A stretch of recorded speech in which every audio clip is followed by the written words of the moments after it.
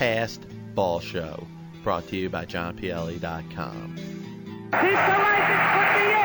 Way back there! Holy cow! What the you think is my opinion of it? I think it was put that in. I don't. So the Tribe drops its third straight on this trip, 6-1 to the Rangers. For the Indians, one run on, let's see, one hit. That's all we got. One goddamn hit. Can't say goddamn on here. Don't worry, nobody's listening anyway. I'm talking about the past, I'm talking about the history, I'm talking about what's great about this game of baseball. There's so much stuff that we can talk about. I would say I wouldn't know, but I would say the reason why they won the past is baseball going is the highest baseball sport that has gone into baseball, and from the baseball angle. I'm not going to speak of any other sport. Let me start by telling you this. I have never used steroids, period. Jerry, just remember, it's not a lie if you believe it. Joe Carter with a 3-run homer. The winners and still world champions, the Toronto Blue Jays. And this team sucks. Well, he's out. Yes, Fred is out. Look at this. Fred is out. Damon Mack. I'm not in here to argue about other sports. I'm in the baseball business. It's been run cleaner than any baseball business that was ever put out in the 100 years at the present time. Sell the team. Oh, yeah. Welcome back, John Pielli Show, right here on the MTR Radio Network. Of course, check out JohnPielli.com. I got all my interviews, my blog, and, of course, all the past shows that I've done. Just a reminder, we keep the program interactive. Tweet at me at John_Pielli. That's JOHN_PIELLI. I check all the tweets during all the replays of the show right here on the MTR Radio Network. We've had some very good interaction back and forth. We're going to start the hour off by playing an interview I recorded while I was down in Florida. I was over in Jacksonville. We talked about Desi Relaford, who was part of the program in the first hour, but I also got a chance in Jacksonville to stop by and meet up with Milt Wilcox, who was a former Major League pitcher, right-hand pitcher, pitched 16 seasons in the major leagues, 1970 through 1986 with the Reds, Indians, Cubs, Detroit Tigers, and Seattle Mariners. And Milt Wilcox ended up pitching in a World Series in his first year, only pitched in 5 games in a regular season for the Cincinnati Reds, and ended up pitching in a World Series against the Baltimore Orioles, a series, of course, the Orioles ended up winning, but ends up rejuvenating his career under Sparky Anderson, who was his manager with the Cincinnati Reds. And, you know, he wasn't a big fan of Sparky Anderson, the way he handled the pitchers, the way he didn't really have a lot of faith in the younger pitchers, and he ends up rejuvenating himself as a veteran with the Detroit Tigers, having some very good seasons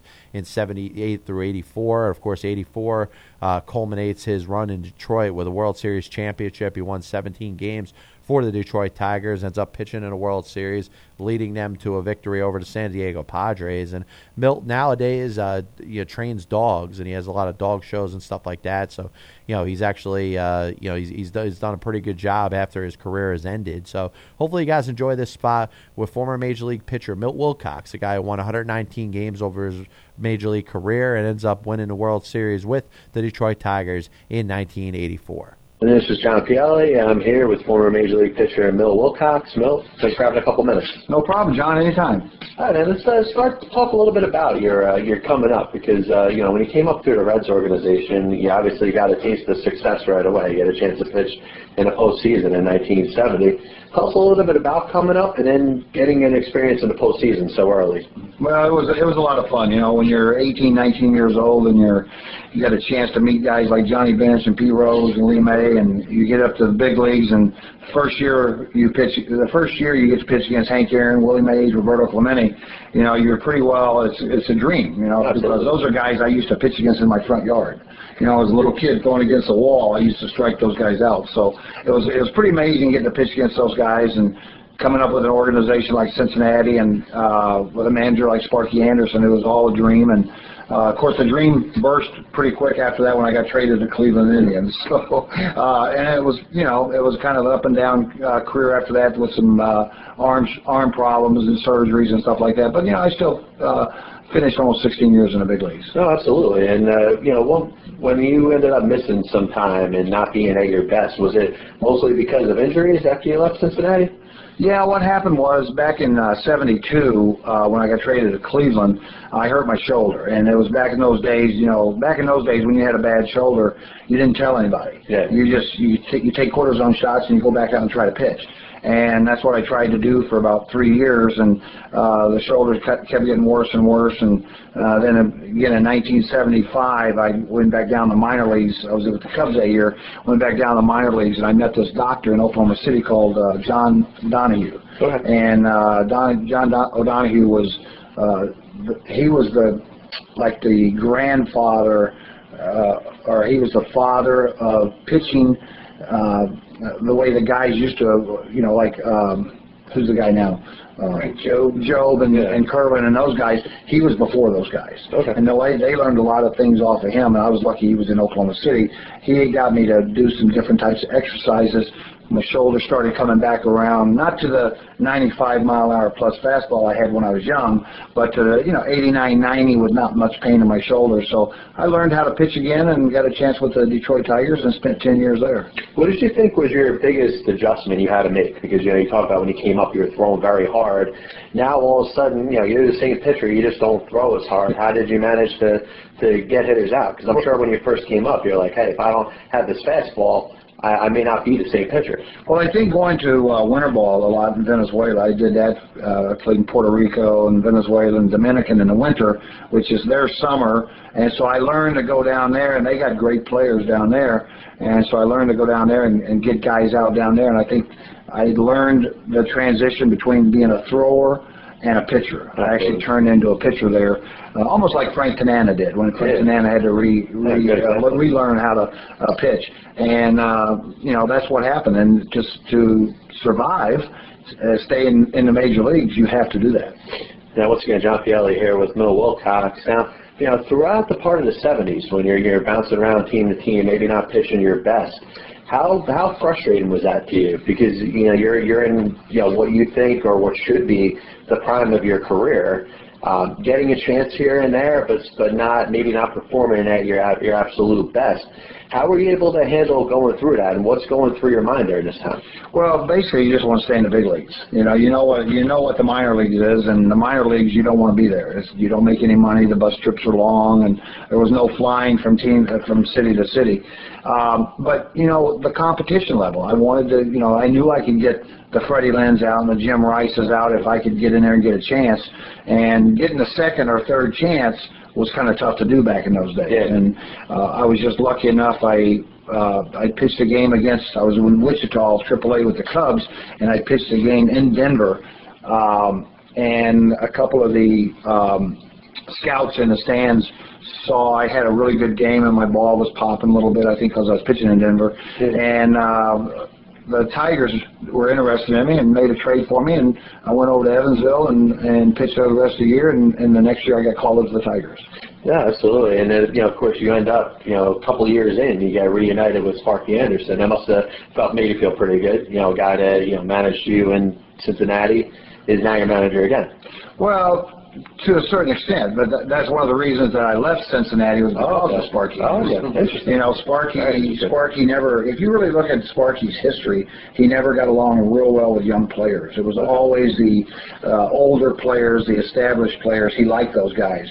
Don Gullett and I were with the Cincinnati Reds about the same time, and I think he liked Don Gullett a little bit more. Don could throw a little bit harder than me. I think I could pitch a little bit better than him when we were both 19, 20 years old. But for some reason, Sparky and I just didn't see eye to eye, and then that's why they traded me. They traded me back after the 71 season for Ted Eulander, who was just a reserve outfielder, basically. And, I thought it was a great chance. I went over to Cleveland, started pitching really well, And then in that year, I did hurt my shoulder. I went from 7-1. I think I was 6-1 that year to 7-14 that same year. So it really took a nosedive for me the rest of that year. Yeah. No, so let me actually re-ask my question in a different way then. You're with Detroit, you're starting to establish yourself again. In comes Sparky Anderson. Are you like, oh shit? Am I going to have another experience? Basically those same words. Well, I was going to the ballpark, and I can still remember I was in the car with my wife, and I go, there goes my career with the Detroit Tigers.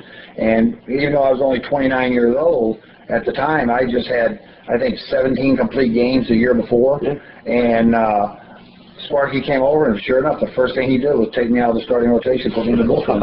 And him and I, we went head-to-head a little bit, and I actually, first time I've ever done it, I'd gone over the player's head, or the coach's head, even the general manager's head, and I went to the press and just made a demand that I wanted to get traded. Actually, what I wanted to do is I said, play me or trade me. And I really wanted to stay there. And right after that, the real quick story is, right after that, Sparky calls me in his office and says, so you're going to go to the press and talk about me, huh? And I said, you and I had a deal. You're not bringing me back to start like you said I would. I had to do something. He goes, okay, you're going to pitch the first game after the All-Star game. You're going to pitch that game. Happened to be against the White Sox, who just killed me in an outing that I pitched against them. And I shut them out 1-0. And I pitched for Sparky for the rest of the time I was with him. So yeah, that's awesome, man. You had to be ready to put up, No, absolutely. You ended up backing it up, and of course, in 1983, you end up nearly throwing a perfect game. Right. A game obviously against the White Sox. Jerry Hairston ends up breaking it up with 2 outs in the 9th inning. Tell us a little bit about that experience, and what did you think allowed you to get in that position? What made that performance so special for you to retire to first 26? Well, I think that luck a lot. You have good fielding. I mean, I had Alan Trammell at shortstop. First guy I ever hit a ball between my legs, and I thought it was a ground ball base hit right up the middle, and Trammell was in front of it, filling out by a long ways. And so you try to prepare yourself the best you can. I knew the White Sox pretty well. I had pretty good stuff. It was early in the year. My shoulder wasn't bothering me yet.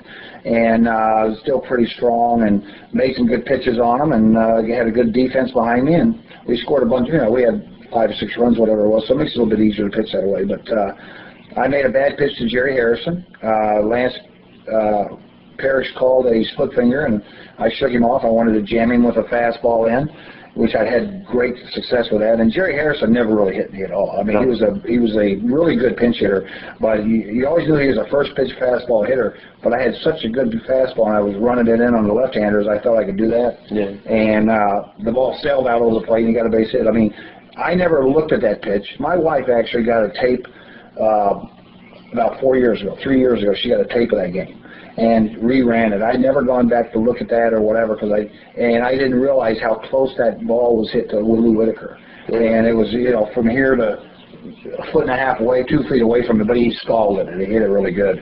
So, you do the best you can. I was a one-hitter. I had 6 one-hitters in my career. I never had a no-hitter in the major leagues, but I had 6 one-hitters. And, if you get lucky here and there, you're going to pitch a no-hitter, and I just didn't get that lucky. Now, you think the stuff you had in that near-perfect game, was that the best stuff you had in regards to those one-hitters? Were there other times that maybe you thought you pitched better, just I hit a different certain time? Oh, yeah, there's plenty of times I pitched a lot better. I think the playoff game in '84 when I shut out Kansas City Royals 1-0. I beat them 1-0 in the third game of the playoffs. I think I had really good stuff that game.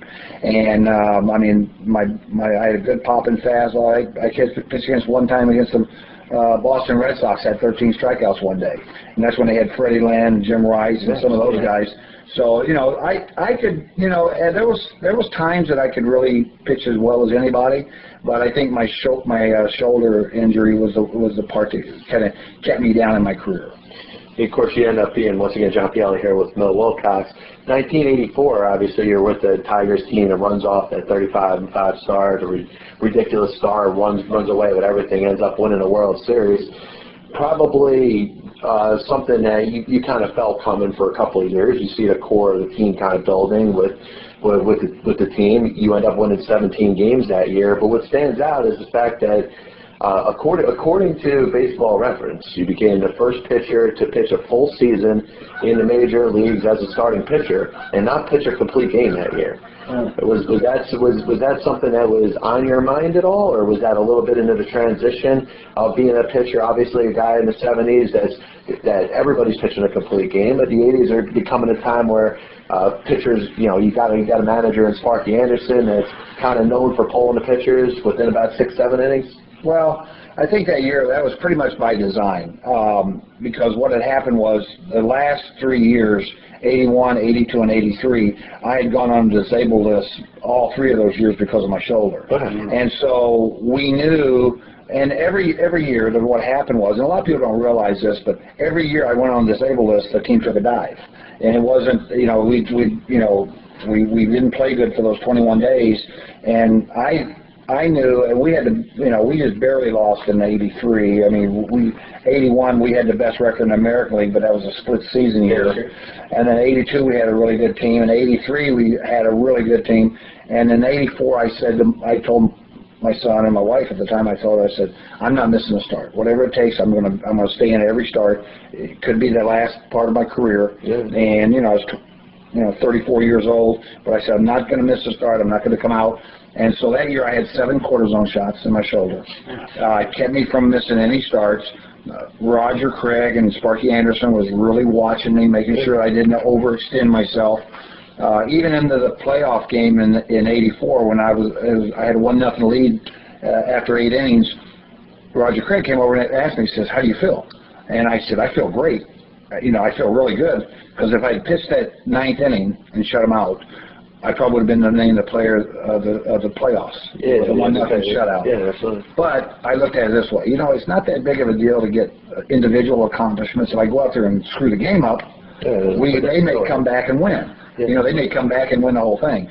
So I told him, I saw Willie Hernandez down there, and he'd been perfect all year, and I said, just tell Willie to come on in. And he said, "You sure?" And I said, "Yeah, just tell Willie to come on in." Willie came in, and we got him out in the bottom of the 9th and won the game. So, there's times that you have to pick when you do it, but with all the arm problems that I had in my career, I felt like I got the most out of myself. No, absolutely. I tell you what's ironic about pitching in that clinching game of the NLCS and of the ALCS in 1984 is 14 years to the day of you doing the same thing in 1970 with the Reds.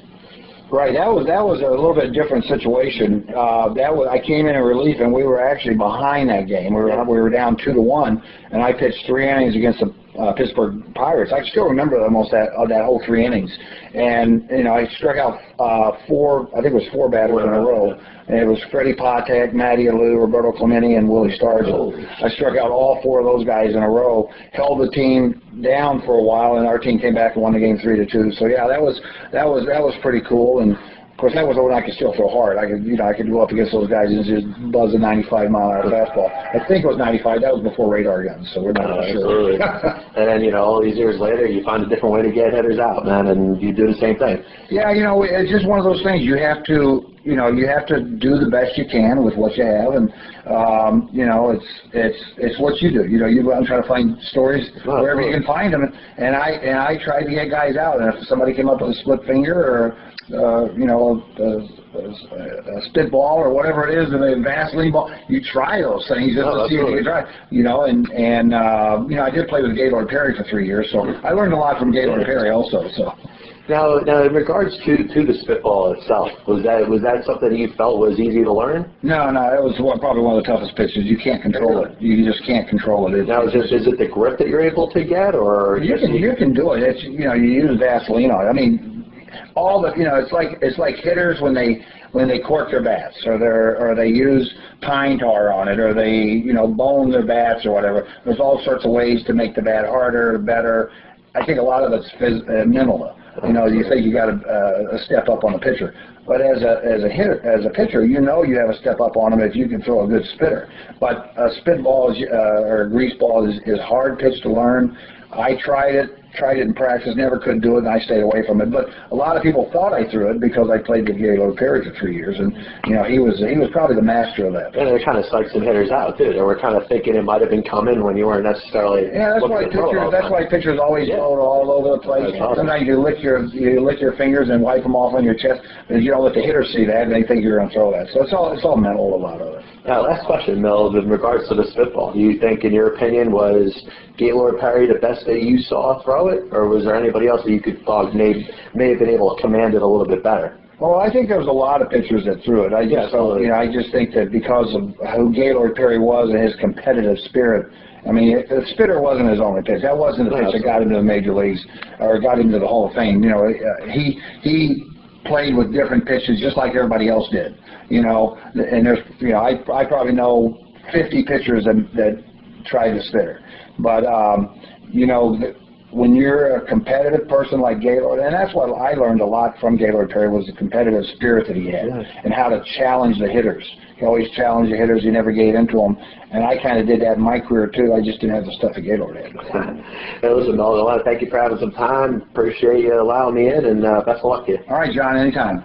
Great getting a chance to catch up with Milt Wilcox. Of course, a very good career in the major leagues, and of course he's doing stuff with the Dogs now, and he's got his secondary career going. But one thing I did want to touch on, and we talked about it in the first hour, a little bit of a tease, is the use of relief pitchers in Major League Baseball today. We've hit a new era in the game, and there's no more complete games, as you see in the stat that pretty much is becoming obsolete. It doesn't happen too often unless a pitcher is going out there throwing a gem and not throwing a lot of pitches per inning. There aren't too many complete games. And if you look back at the days, and Tim McCarver in the first hour was talking a little bit about Bob Gibson and Steve Carlton, guys that you knew didn't want to come out of the game and weren't gonna under any circumstances. And Milt Wilcox was kind of the same way. The complete games that he pitched towards the end of his career, it kind of in the mid 80s was kind of when complete games were starting to get phased out of the game a little bit. And now everything's all about the specialist. You got the closer, you got the eighth inning guy, and you got 2 or 3 specialists that are ready to throw from the right-hand side or the left-hand side just to simply go out there and get one hitter out. And Sparky Anderson was really one of the first managers that kind of went with the pitching change a little too often. And, of course, Tony La Russa was kind of the guy that mastered it and really had his success based off of the pitching change that he made, and probably too many at certain points. But, the game is set up to where left-hand pitchers are kind of known to have to go out there and get only one left-hand hitter out. And, let's be honest, 30 years ago, nobody used the term loogie. I mean, if we talked about loogie 30 years ago, it would be somebody spitting their tobacco on your shoe or something like that. Now, loogie is something that every team needs to have, at least one left-hand pitcher that can go out there and get one hitter out. Teams have used left-handed relievers to get left-hand batters out for years, of course, but a stigma that exists that assumes that if a pitcher throws from the left-hand side, they automatically will have success getting left-hand hitters out. And if you put that rule to the test, in most cases, the left-hand pitcher will have success getting a left-hand hitter out. But I don't think it's always works out that way. If you look at, make an example, opening day, the Mets bring in John Lannon to face a left-hand hitter. Here's a guy that's been a starter his whole career. He has never been that lefty specialist. But because he throws from the left-hand side, Terry Collins or any other manager that has a left-hand pitcher in their bullpen is going to assume that they're going to go out there and be able to get left-hand hitters out. It doesn't work out that way. If you look back at the history, some starting pitchers like Jim Cott and Rick Honeycutt pitched for years as a starter and ended up extending their career because of the lefty specialist role.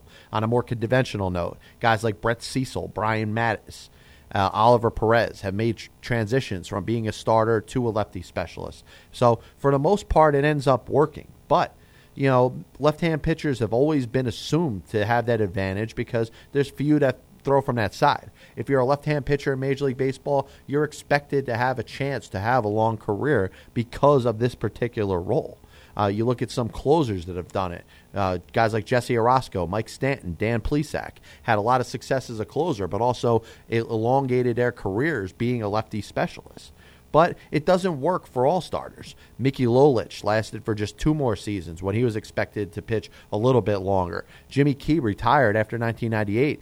He only had the lefty specialist role for a half a season.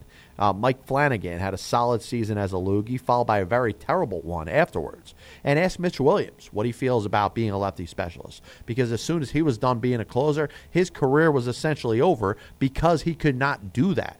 And because of that, I think we get too bent out of shape assuming that just because a pitcher throws from the left-hand side, they're going to jump into that role. And you look at some guys that exist now in Major League Baseball. Chris Capuano is going to be on the Boston Red Sox as an extra starter, a spot starter, a long reliever. Would you expect him to go out there and if John Farrell called on him to get, let's say, a left-hand hitter out in a big spot, would you expect him to be able to do that? Maybe he can, maybe he can't, but I don't think it could be assumed that he can. Closers like Aroldis Chapman and Greg Holland, who are right now at the top of their game. And, of course, we wish Aroldis Chapman the best in his recovery after getting hit with that line drive and getting all those stitches in his head. But, Greg Holland and Aroldis Chapman, probably the two best left-handed closers in all Major League Baseball right now. Where are they going to be 5 years from now? Are they going to continue to dominate at that level? Are they going to be expected to go out there and still perform at the closer's role from that time? Obviously, that if they digress a little bit, if maybe their velocity on their fastball isn't what it was, then maybe they can be a situational lefty. But obviously, it's not conducive to the best of their strengths. A guy you could say that had a very good career as a closer, was a left-hander, pitched his entire career as a closer, was Billy Wagner. Billy Wagner is a guy that still threw hard, even up to his last couple games with the Atlanta Braves. And if he was going to convert to that loogie role, to come out there and face only one left-hand batter, I don't think he would have set himself up to have as much success as he did as a closer. And I don't think he could have elongated his career. His career would not have gone longer because he happened to throw from the left side. Other guys, like I mentioned, like Jesse Orosco, Dan Plesac, they ended up taking that role and doing pretty good with.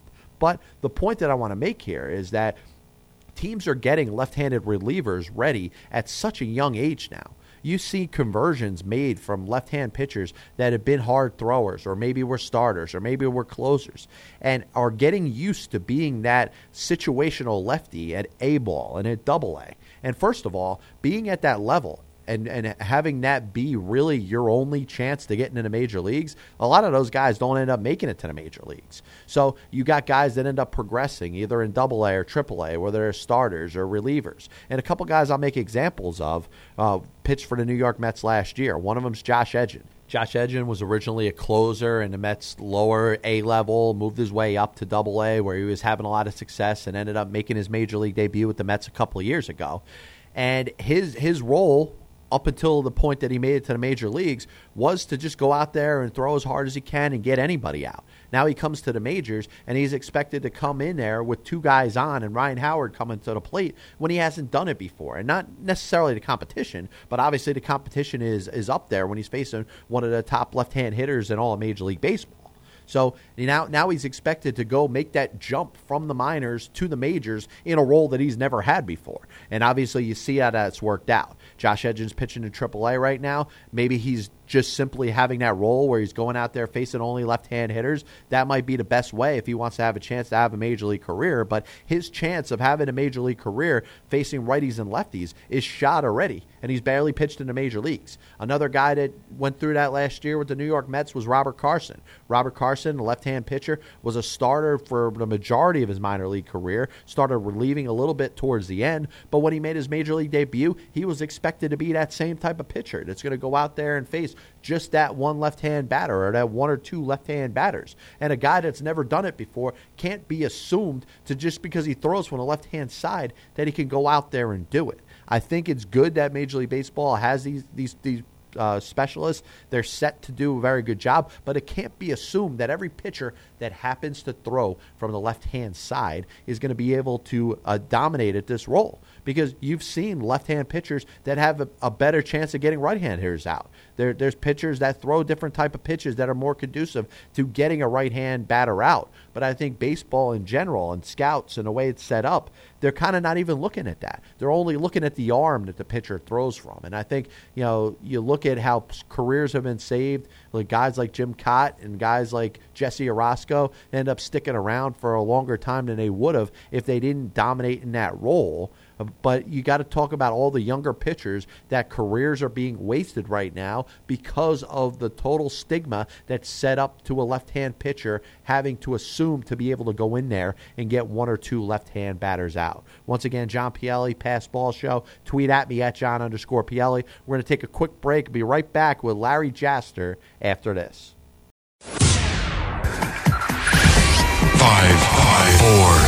3, 2, 1. You're listening to MTR Radio. We have ignition. Strap in. You're about to listen to the hottest sounds on MTR Radio. You're listening to MTR Radio, a flippin' out radio production. And you've got it.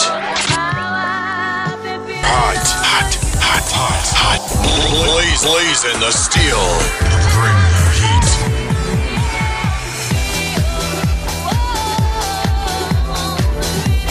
Always covering the most current topics today.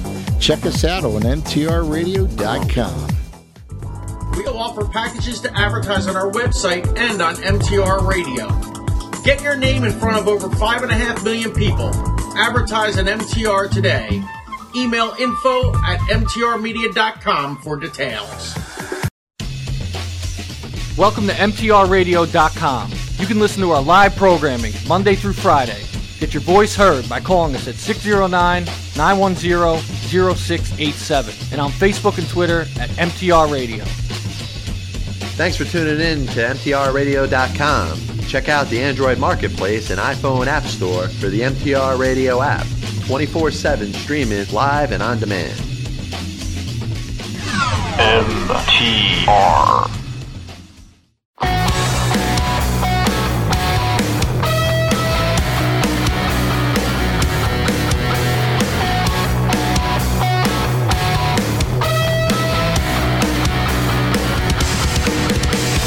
Tuning into John Pielli's Basketball Show, hosted by a guy called John Pielli.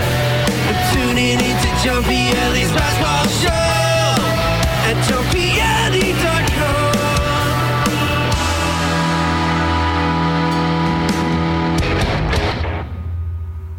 Welcome back, John Pielli, Pass Ball Show here, and we're going to get right into an interview I recorded with former Major League pitcher Larry Jaster. And Larry will always be known in the country of Canada and Montreal for throwing the first pitch in the history of the Montreal franchise. And, of course, what makes it stand out is the first pitch in Major League Baseball history thrown in the country of Canada and thrown for a Major League team playing outside of the United States. And Larry Jaster had a very good career. He had a couple seasons with the St. Louis Cardinals where he pitched in the World Series in 1967, of course, the year the Cardinals won, and in 1968, the year that they lost to the Detroit Tigers. He did give up a grand slam to Jim Northrup in that series. But, you know, he's a guy that stuck around a little bit, played with also the Atlanta Braves as his career dwindled down. But he lives down in Florida as well. It was nice catching up with him at his house, and it was really nice getting a chance to speak with him. So here it is, former Major League left-hand pitcher Larry Jaster. John Pielli, and of course taking the Pass Ball Show on the road back in Florida again. And right now, I have the pleasure to be speaking with a former pitcher for the Cardinals, the Expos, and the Braves. Pitched in 2 World Series, and is known for throwing the first pitch in the history of the country of Canada in Major League Baseball, and that's Larry Jaster. Larry, thanks for having a couple minutes. You're welcome, John. Larry, going back as far as you could remember, was baseball something that you always loved? Was that a passion of yours from when you were a little kid? Pretty much so. I mean, my mom kept me involved in all the sports, really. I mean, whatever sport was that time of year, I pretty much did it. Whether it was softball, which turned into baseball, football, basketball, just whatever season was going on at that time, that's what I competed in, and that's the way I did it all the way through grade school, junior high, and high school. I was fortunate to have scholarships in football, you know, when I did play high school baseball, so that, you know, I had to make a hard choice there, but I had one knee injury through football, so it was an easy choice when it came down to that. I chose baseball. Now, did you enjoy, as you were a kid, did you enjoy football as much as baseball? I really did. What position did you play? Well, I was a quarterback and a defensive back, and I guess I enjoyed the contact part of the sport. Plus I could always throw well, whether it was at least throw hard and far anyway, whether it was a football or baseball. So those two things correlated a little bit. As you go in through college and eventually you get signed by the Cardinals, was there anybody that was a mentor to you in regards to pitching that you remember? You say, hey, this guy really early on helped me out in my development and allowed me to eventually become a major league pitcher? Well, I had a coach in junior high. His name was Danny Smick, and he was from what I understand, was a 9-letter man at the University of Michigan. Wow. And he was more like a junior high coach at that time, and he directed me quite a bit. And high school coaches I had were very influential. Also, the baseball coach and football coach were one and the same, and they were affiliated with Michigan State, so every spare weekend I had, they were pushing me down towards Michigan State when Duffy Daugherty was there in that era in the 60s. So you get a chance, Larry, of course, to sign with the Cardinals. The Cardinals at this time, of course, World Series champions in 1964, and eventually you make your Major League debut with them. Tell us a little bit about the feeling of what it felt like to join an organization like that, a proud organization at the time, probably the best organization in National League history, if you really trace back to the years and the World Series championships and stuff like that. Right, they pretty much leveled with me. They were trying to keep me from going to Michigan State to play football. They pretty much leveled with me. The time that I signed, they offered the most bonus then. The bonuses then were, $40,000 bonus was pretty good at that time, and that's what the offer was. But they leveled with me. They didn't have many left-hand pitchers, and they were correct. Most of the left-hand pitchers were, maybe Sadecki, I remember was there, but there weren't many, and that's the reason I chose them. Plus, their offer was a little bit better than everybody else also. Of course. One thing that stands out, you think about the Cardinals and the pitching staff of the 60s, you think right away of Bob Gibson. You get a chance to be in the same pitching staff with him. What was your experience with Bob, and what did you feel, having a guy like that anchoring your staff? Well, he pretty much was the guy leading that team, whether it was pitchers, hitters, or whatever. He was the leader of that team, and he was tough on you when you first came up there as a rookie. You had to kind of earn your way before he would accept you. But once he accepted you, you were one of the guys. And he's probably the best competitor that I've ever been around in any sport. Plus, he had the ability in baseball, plus in basketball, from what I hear. Once again, John Pielli here with Larry Jaster. 1965 season comes, if I'm not mistaken. I believe it's 65-66, the year you end up leading the National League in shutouts. I get edit it out, no big deal. But you end up leading the league in shutouts. Tell us a little bit about that season, how it felt to be able to just kind of prove yourself a little bit, because you'd come up and now you're establishing yourself on this well-known pitching staff that's led by Bob Gibson. Right, it was kind of a crazy season in a way.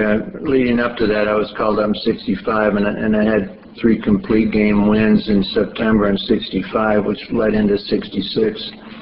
And I pitched some shutouts early, but there were a lot of pitchers on the staff. They were trying to make moves for trades or older pitchers, to make room for me. So they actually sent me out for a while, like 6 weeks, until they made some of these moves.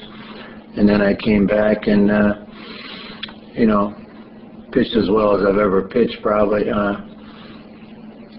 The shutouts, were all over one team, which is crazy, as you might know, and they were in succession. So that was another thing that, as time goes on, that record kind of, at first it wasn't a big deal to me, but now I'm thinking, hey, that's something you're not going to see again. It's still out there, yeah. So you figure with all the extra teams, the expansion and stuff, the opportunity to face the same team X amount of times, and to throw, obviously to throw a shutout, which is almost becoming obsolete itself with the way the pitchers are being used.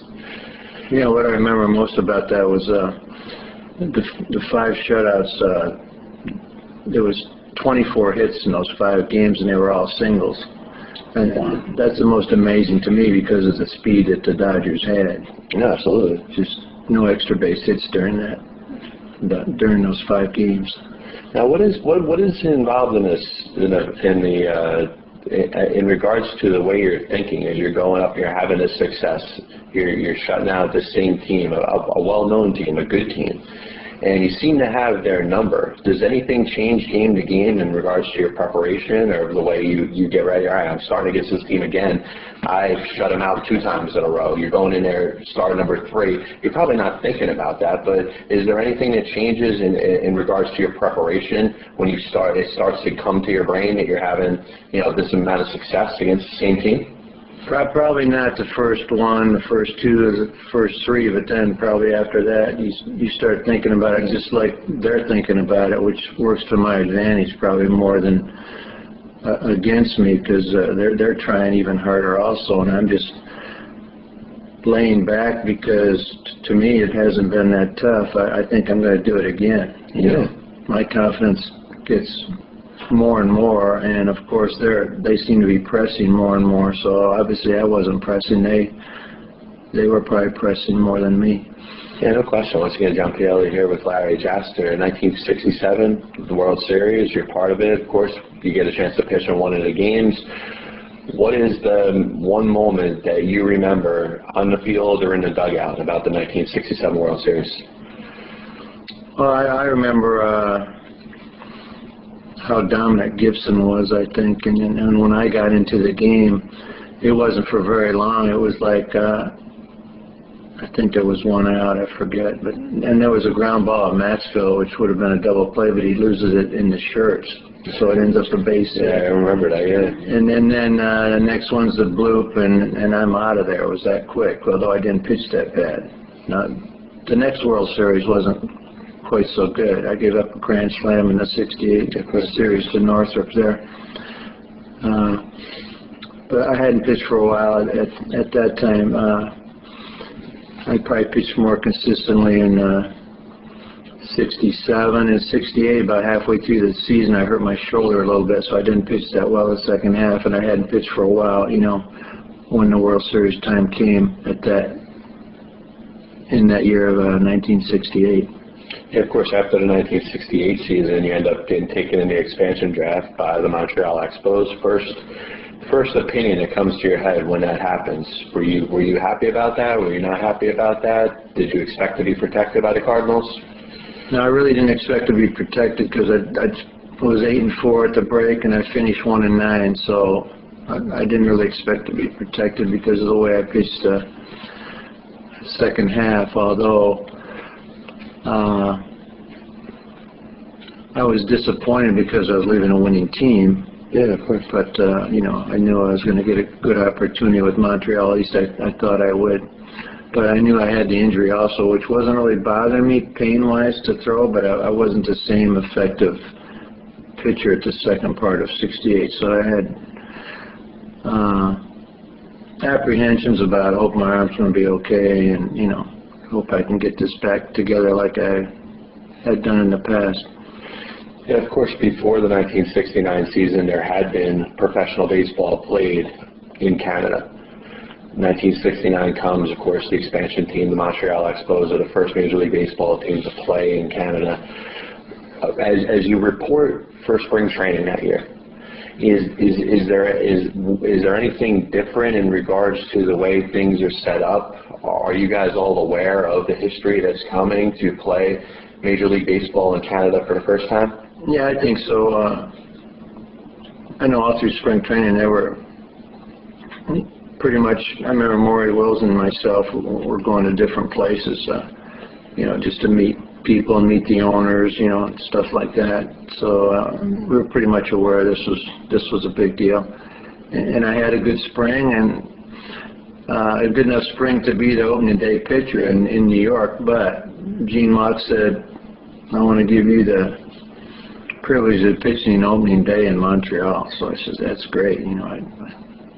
And then, of course, once you found that out, you absorbed that right away. And were you aware of how important and how special that was going to be for not only yourself and the Expos, but for Major League Baseball? Yeah, I think so. I knew it'd be the first pitcher to, throw a pitch in Canada. I think so, but maybe not as much so as it is now when you think back. Just like on other things, initially you don't think as much about it as you do as the years go by. And once again, Lata Ciampielli here with Larry Jaster. What was the Cardinals, the Expos, or the Braves? Is there one roommate that you had that comes to your head that you say, like, I'm never going to forget the fact that I roomed with this ball player? Yeah, I think St. Louis, my roommate was Joe Horner, the left-hand reliever, who was killed in a crazy tractor accident later, but he was a good friend, a good roommate. I would think that would be the guy, although Del Maxwell and I were pretty close. We still keep in touch also. Now, all these years later, of course, you spent many years as a coach. Is there a player or two that comes to mind that you were able to mentor or kind of you took under your wing and then you saw either their success or their chance to have a lot of success in Major League Baseball? Well, I think with the Braves, I was there 10 years and there were a lot of good pitchers came through there.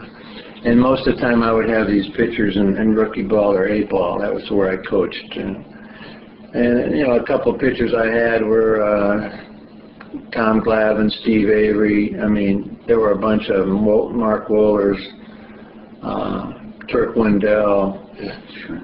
So I feel like I had a slight hand in some of their success, even though it was the beginning of their careers, not at the tail end of their careers.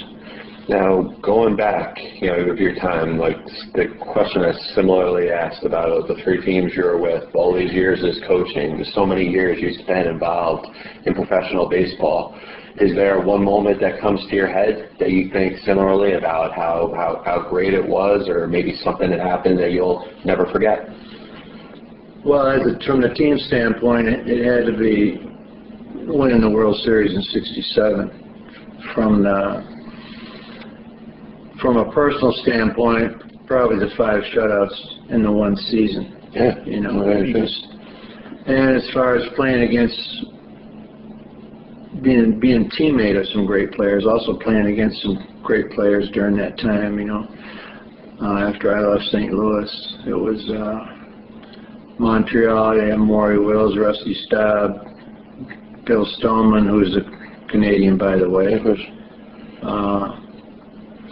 And then you go to Atlanta, you got Necro, you got Aaron, so it's just playing with and against some great people, plus some great teammates. Hi, Larry. I want to thank you for having some time, and of course appreciate you letting me in your house, man. Best of luck to you. All right, thank you, John. So that was Larry Jaster, former Major League pitcher, a left-hander. He never really got a chance to pitch in the major leagues as that quote-unquote loogie you heard me reference in the first part of the program, but one thing I want to get into before we go, I'm just going to do my last version of my MLB Countdown 30-1 previews that I do every year, and I'm going to kind of summarize it real quick.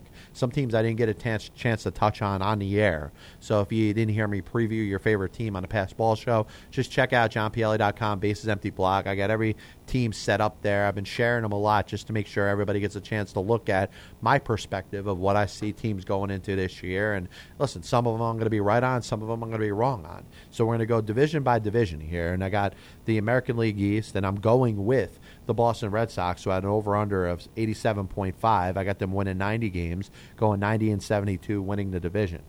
Right behind them, I got the New York Yankees, a game behind, 89-73, with their over-under being 86.5. The Tampa Bay Rays, 88.5 is their over-under. I have them falling a little bit shorter than that at 84-78. Following that, with the Baltimore Orioles, their over-under is 80.5. I have them at 79-83. A little bit of a disappointing season in spite of all the talent that they've set themselves up with. The Jimenez and the Cruz signings are certainly would get the fan base a little energized to think that this team could do a little better than my expectation at 79-83. The division's going to be finished off with the Toronto Blue Jays. I'm down on them. I don't think that they did enough in the offseason to back up what they did last offseason. And I applaud them for the effort last offseason. I thought they did a good job in trying to address as many needs as they possibly could. They just don't have enough pitching. Their starting pitching is a little bit weak. They didn't do anything to really go out there and get that other starter to add to R.A. Dickey and the guys that are up there in our rotation. So I see them finishing at 72 and 90. Moving forward, the AL Central, to me, that's the division that I'm going with the surprise pick. I'm not going with the Detroit Tigers. I think the Kansas City Royals are ready to take it this year. I got them. Their over-under is at 81.5. I got them finishing at 88 and 74, and that's first place in the division. Followed by the Detroit Tigers, whose over-under number is 89.5. I got them finishing at 86 and 76, 2 games behind, but not enough to win this division. The Chicago White Sox, I think, could do a lot better than they did last year. Their over-under is 75.5. I got them finishing at 79 and 83, the same record as the Baltimore Orioles. A little bit closer to 500, but much better than a team that lost over 90 games last year. A team that I'm not so high on, and it has nothing to do with the manager, who's done a phenomenal job in his first season, and that's the Cleveland Indians under Terry Francona. That over-under number is a little bit down on them as well for a team that won 90-plus games last year. It's only set at 80.5. I have them finishing at 86 and 76, one of the more disappointing teams in all of Major League Baseball based on the expectations. The Minnesota Twins are a team that I was ready to be a little bit more bullish with, thinking that they could do a little bit better. Their over-under number was set up at 70.5, but the injury to Miguel Sano is going to certainly set them back a little bit. Here's a guy that could come in there, play shortstop, end up hitting 30-plus home runs, but he's not going to be able to because he's not going to be there, and that's why the Twins will finish in last place, 67 and 95 in the division. The West, I got the Texas Rangers winning 95 and 67. Their over-under is 86.5. The Angels, I got them finishing right behind them, 87 and 75, with an over-under of 86.5. The Oakland Athletics, I got them being a little bit down this year. I'm not totally down on them. I think they could win 84 games. I got them finishing at 84 and 78 with over-under of 88.5, in spite of a good offseason. The Seattle Mariners, I think a lot of people are sleeping on them, thinking that they could jump it up this year with their starting pitching and with Robinson Cano. I got them finishing at 82 and 80 with an over-under of 81.5, and the Houston Astros at 62.5 for their over and under. I think they'll be a little better this year. Next year, I think they're going to see a significant increase in their win total, but I got them finishing at 58 and 104 in last place in the AL West. But the American League is set up, in my opinion, 3 division winners: the Red Sox, the Royals, and the Rangers.